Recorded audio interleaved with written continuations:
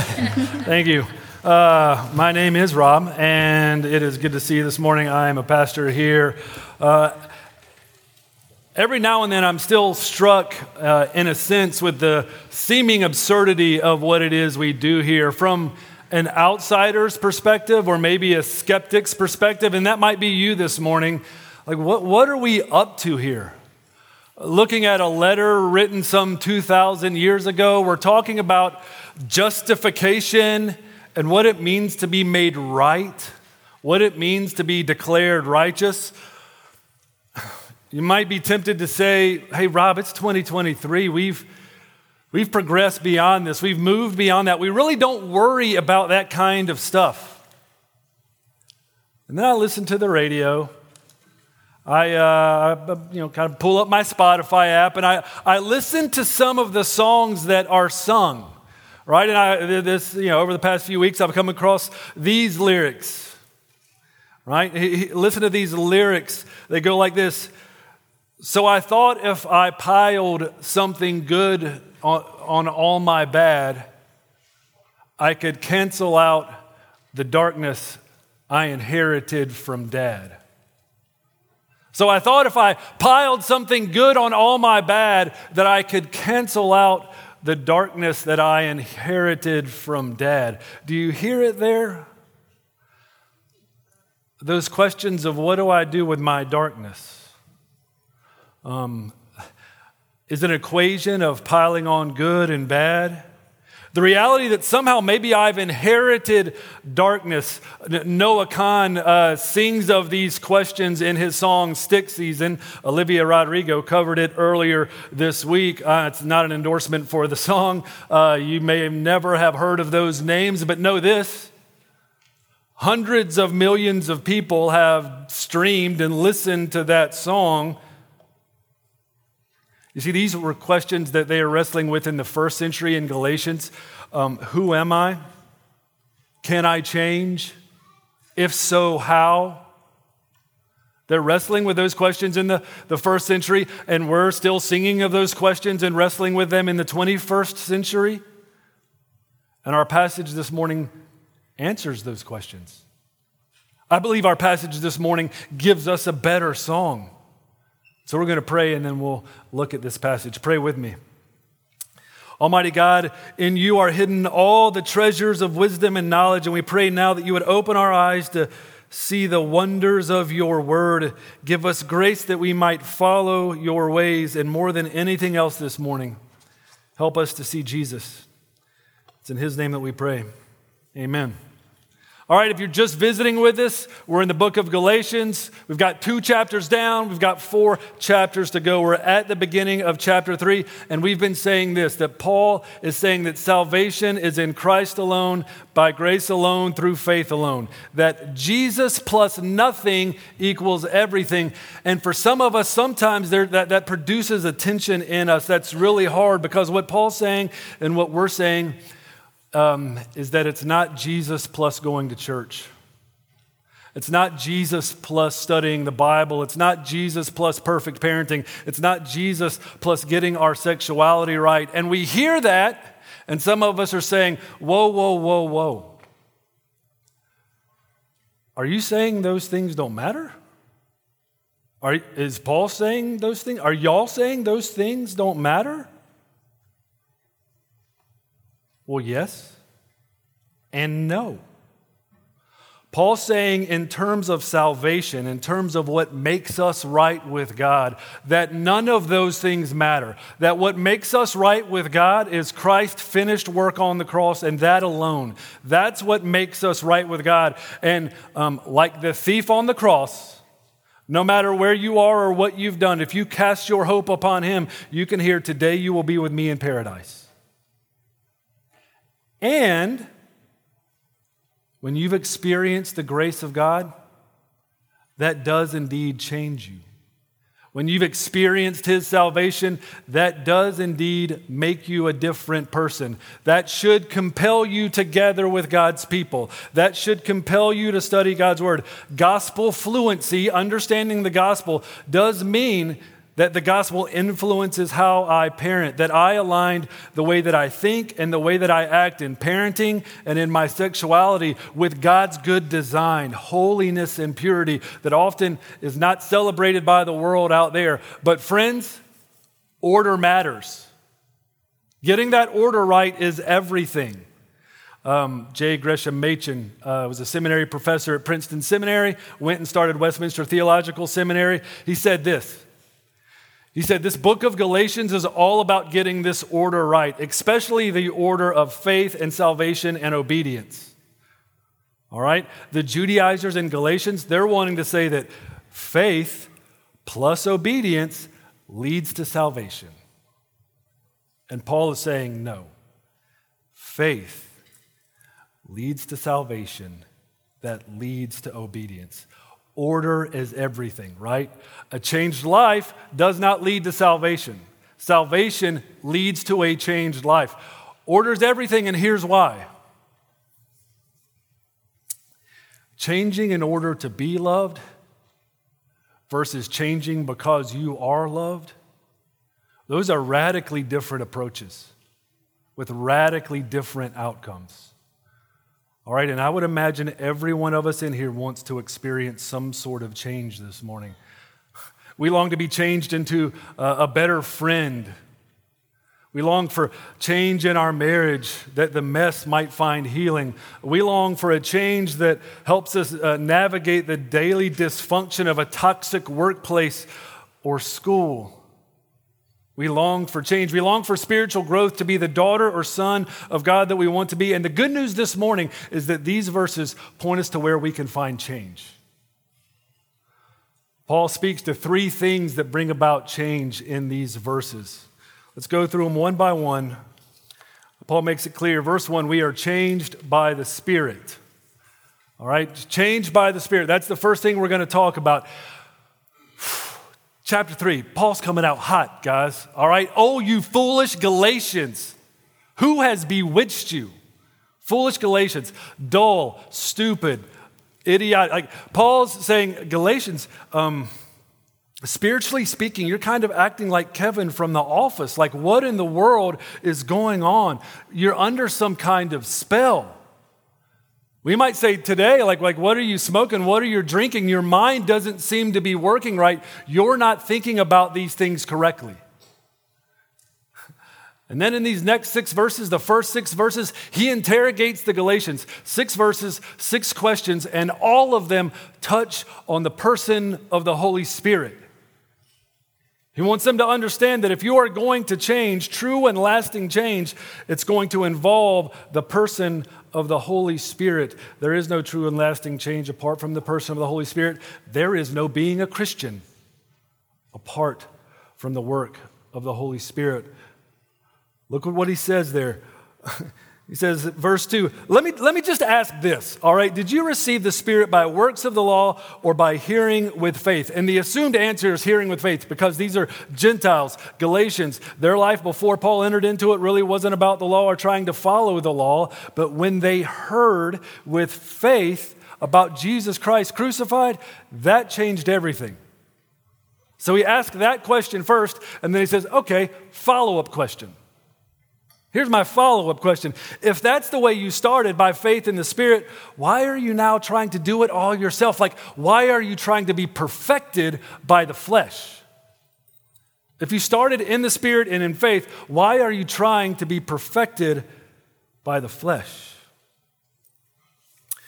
Let me ask you this. How many of you think this way, or used to think this way, or know someone who thinks this way? I became a Christian by grace through faith. But if I want to grow, it's all on me. It's all on my works. It's all on my effort. If I want to grow spiritually, it's about checking the boxes and following the rules. This notion that, I entered in the kingdom by grace, but staying in it and growing in it means pulling up my bootstraps. So often we have a bootstrap theology, friends. And Paul's preaching against that. He's saying, ultimately, you can't do it. You can't change. You don't have what it takes. A couple things to understand about the Spirit and change. It's the Spirit that helped you see Christ, and it's the Spirit that will help you become like Christ. That's how it works. Change doesn't just come about because of a mental exercise. Like, hey, if I just learn and know and remember all the right information, then true and lasting change will come. It's not how it works. If my kids just learn and know and remember all the right information, then they'll be changed. I have a friend, all right? He knows the truths of Christianity. He can articulate them very clearly. He teaches in university lecture halls about it, and yet he does not believe it. And he is not changed by it. You need the Spirit to be at work in your life. Change just isn't coming about from mental exercise, mental effort. It's not just coming about from just a personal exercise, as if you have enough in and of yourself to change, regardless of how gifted you are, how determined you are. You cannot will about the change you long for. Christianity is the antithesis of this kind of self-help, self-discovery. Looking inside yourself is not going to bring about true and lasting change. I heard someone teach on this passage a while ago, and they pointed to a section of Lord of the Rings, all right? I'm going to use an illustration from Lord of the Rings. I feel like I should tell you, I'm not a huge Lord of the Rings fan, all right? I know many of you want to take away my Christian card right now, okay? But it's not Jesus plus Lord of the Rings, all right? Remember that. I enjoy it, but I'm not a fanboy. All right, Lord of the Rings, story about a little guy named Frodo and his older cousin Bilbo, all right? They go on, there's the massive adventure. Before Frodo goes on his adventure, Bilbo gives him a coat of mail. All right, now when you think of mail, don't think of like the postal service and you got mail. Think of metal linked together to form kind of a coat, basically to protect you from arrows and swords like an early bulletproof vest. Bilbo gives Frodo this coat of mail before his journey. He puts it on, and then he puts his old coats and his old clothes on over it, and he goes about his journey. On his journey, he hears some gentlemen talking. And the gentlemen say, Bilbo was a man of incredible wealth, but the most valuable thing he had was this coat of mithril, this coat of mail made out of mithril. And in Tolkien's world that he created, mithril is the most precious metal, 1,000 times more valuable than silver or gold, because it is both 100 times stronger and 100 times lighter. That's why mithril is precious. The conversation goes on. Frodo's overhearing it, and one of the guys said, "An entire coat of mithril? Does he know that that's of more value than all of the property in his entire country?" So now Frodo's hearing this. And it says that he was staggered to learn that underneath his coat, he was wearing a coat that was more valuable than anything and everything in his entire country. And the one that was teaching on this passage said, when it comes to the Holy Spirit, underneath the old rags of this flesh, we have something more valuable, more powerful than can be found in all the world. We've been promised the Holy Spirit. I don't feel compelled to have to unfold the third person of the Trinity in a significant way this morning, because guess what? Paul's going to talk about him a lot in this letter. We're going to come to the Spirit again and again and again, the Spirit of sonship and walking in the Spirit, the fruit of the Spirit. Paul writes about him a lot, but if you want to change, you need to understand it's going to involve the Spirit. And let me ask you, when's the last time you prayed for the Spirit to work in your life?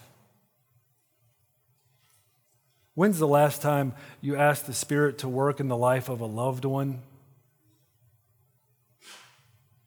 In parenting, I'm tempted to think sometimes that It's lecture and the right rules and disciplines. And sometimes I forget, actually, no, the Spirit could do more in an instant than 1,000 rules and 1,000 lectures.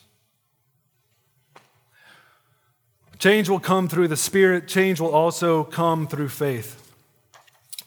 If we want to experience true and lasting change, it'll come by the Spirit. It'll come by faith. Verses 6 through 9, Paul starts talking about Abraham. All right? Because again, the Judaizers were saying, hey, Galatians, if you're going to want to become part of the faith, part of the family, you need to adopt our religious traditions, our religious customs. They're saying, hey, you need to become sons of Abraham. And Paul says, okay, yeah, fair enough. Sons of Abraham. Let's talk about what that means and what that would look like. Like, you want to go all the way back to Abraham? Let's go to Abraham. Like, let's go back before the law, before Moses, and let's talk about what it really means to be a son of Abraham. And then we see there in verses 6 and 7, Paul says, Abraham believed God, and it was counted to him as righteousness. What made Abraham who he was? Right and just before God was his belief in the promises of God. Verse 7, know then it is those of faith who are sons of Abraham. So it's not about performance. It's not about ethnicity. It's not about physical appearance or circumcision. It's about faith. If you want to be a son of Abraham, Paul says, that means you are like him in that you believe in the good promises of God. I love verses 8 and 9 because Paul basically said, hey, God had this plan all along that through Abraham, he was going to bless the nations. Like, that was the plan. And the blessing comes in believing. Abraham believed him. And by the way, if the Judaizers were going to use Abraham as their example of incorporating works into the equation, it's probably not the best case study, right? Like, do you know Abraham's story? Like, he was going to allow his wife to sleep with another man out of self-protection to save his skin, right? He actually slept with someone who was not his wife to try to manufacture the blessing of God. Probably not a great case study in works righteousness. No. Abraham is justified by his faith. He's justified by his imperfect faith in a perfect God. So if we're going to be changed, it's because of faith. It's we trust in the promises of God. So let me ask you this question. In your struggles, in your circumstances, what promises are you failing to believe? You know, that's why we study the Word, guys. We don't study the Word so we can check the I studied the Bible today box. We study the Word because our problems and our lack of change often come because we don't know the promises or we forget them. That's why we study the Word. What are you failing to believe about who God is? It's the belief and trust and remembering that will be a part of God working change in our lives by the Spirit and by faith. The third thing that brings about true and lasting change, the gospel. All right, Spirit, faith, the gospel. Verses 10 through 14, Paul talks about this great exchange of the gospel. Again, Paul's like, you guys want to talk about Old Testament? Let's talk about Old Testament. Let's talk about Deuteronomy and Leviticus. He quotes it. He says, he's going to talk about this exchange that happens on a tree. What in the world is going on here? You want to talk about the law? We'll talk about the law, Paul says. Cursed be everyone who does not abide by all things written in the book of the law and do them. You want to talk about it? That's what Deuteronomy says. And we don't have to talk about all the law this morning, friends. We could just talk about the 10 Commandments and we could ask ourselves, have I kept all of those? And then we can remember, Jesus says, even if you broke them in your mind or in your heart, you have broken them. So Paul says it's foolish to think that somehow you could be justified by the law. In fact, all of us are cursed. We are under a curse. And then he starts talking about this passage from Leviticus. Cursed is anyone who hangs on a tree, and he's talking about this great exchange that on a Roman tree, a Roman cross, Jesus hung there as one who is cursed in order to take our curse and give us the blessing of his righteousness. Paul talks about the blessing of Abraham, the promised Holy Spirit. And friends, I want you to get both of these things. If you're going to have gospel fluency, you got to get this. I'm going to introduce a technical theological term, all right? Buckle up. Double imputation, all right? Double imputation. Imputed, it means to give. Our sin, our curse is imputed to Christ. He takes it, all right? And his righteousness is imputed to us and all that goes along with it. And I need you to know this, friends. You don't get both of these things, you don't get the gospel. And plenty of people live in light of just one of them, just the forgiveness, and you don't realize what you have in his righteousness and all that goes along with it. I promise you this. Pastor Jack Miller and his curriculum, Sonship, uses the language of a bank account to help you feel this, all right?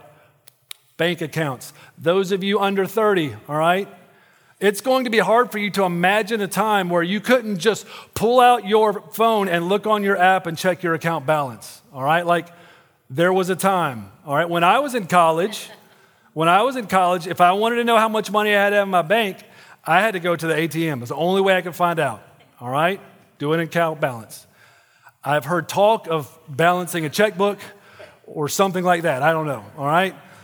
But if I wanted to know what was in my account, and here's the thing.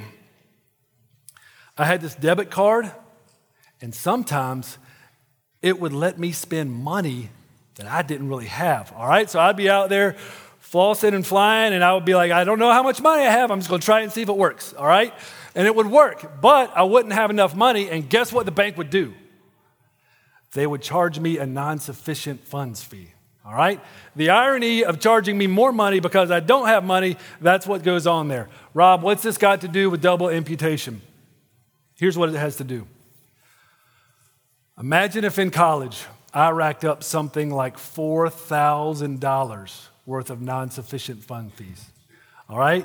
I might have gotten close, but I didn't get all the way there. All right, $4,000. And imagine if the bank just came to me and said, hey, Rob, you know what? Out of a great act of mercy, we're going to cancel all that debt.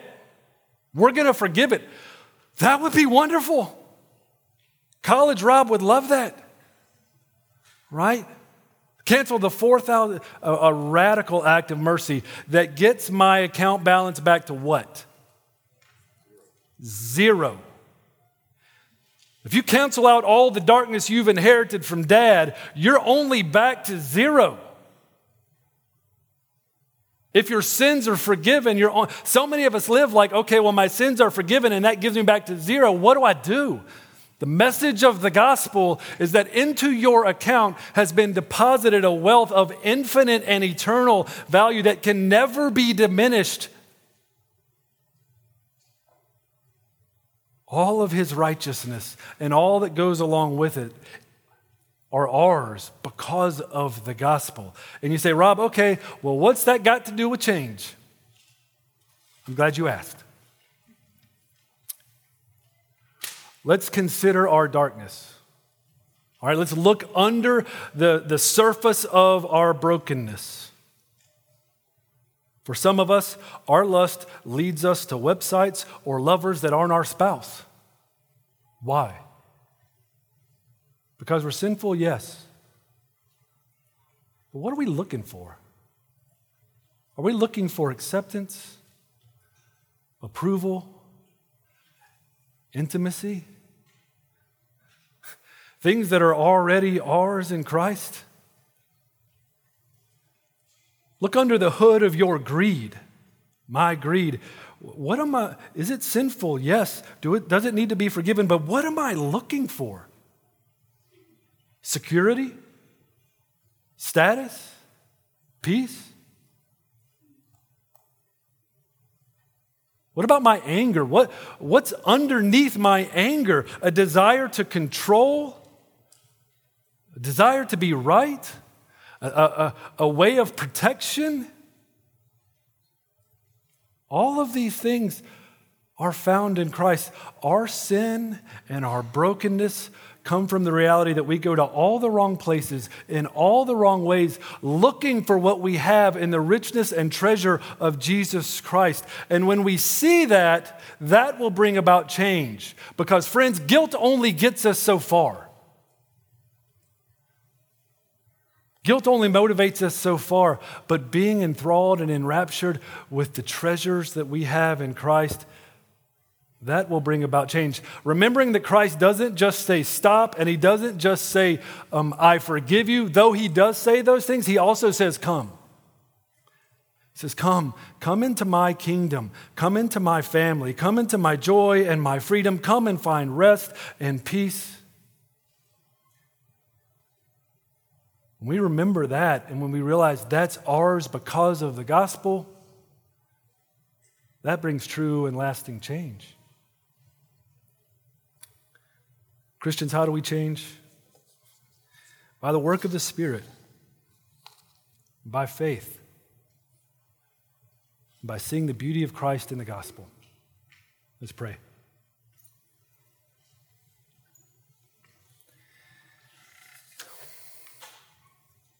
Father, I pray your Spirit would be at work now in my heart and in the hearts of my friends, convicting, comforting, bringing your light. Father, let us live in our workplaces and in our schools as believers, as those who no longer live but realize that your Son lives in us through your Spirit. Father, bring about the change that we long for. Help us see our inefficiency to do that, and that in Christ all things are possible. It's in his name we pray. Amen.